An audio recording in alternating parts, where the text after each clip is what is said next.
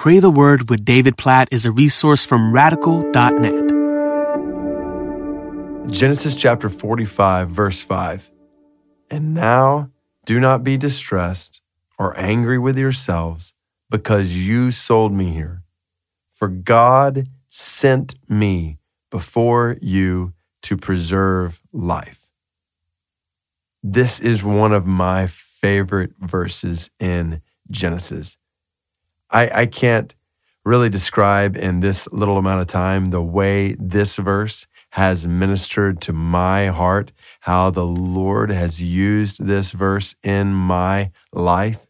But the reason it's so powerful is because this phrase, this "you sold me here, but God sent me here." Like, why do certain things happen in our lives?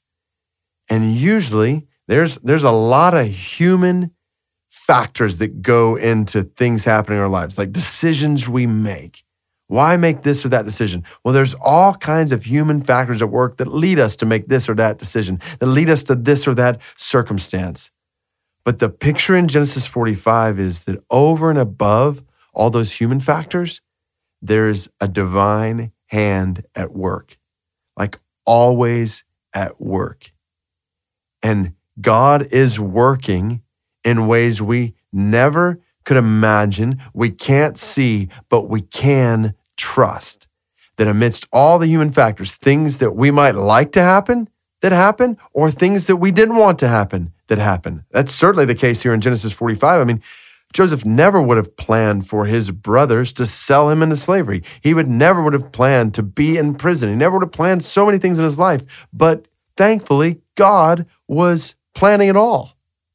Even in the difficult things, God was planning it all to bring about good. God sent me before you to preserve life.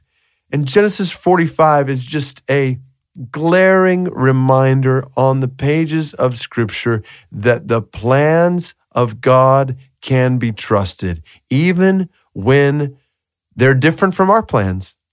Even when we experience something or need to make a decision that we would not have planned, that we would not have walked into, we can trust that ultimately God is planning in ways that we can't see, but we can trust. So I just want to pray that over you right now, my own life. God, we are making decisions today, some small decisions, some big decisions in our lives.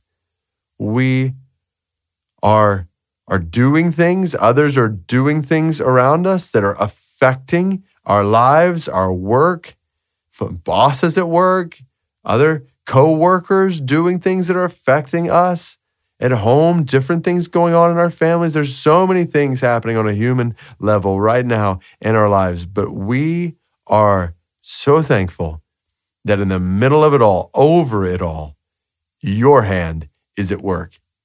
That you right now are planning and orchestrating and directing and guiding and leading in ways that are far beyond what we can imagine, in ways that we cannot see, but God, we say to you, in ways we trust are good and will ultimately bring you glory.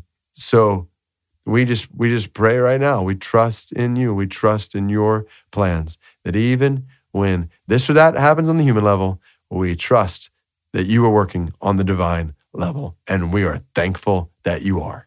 In Jesus' name we pray. Amen.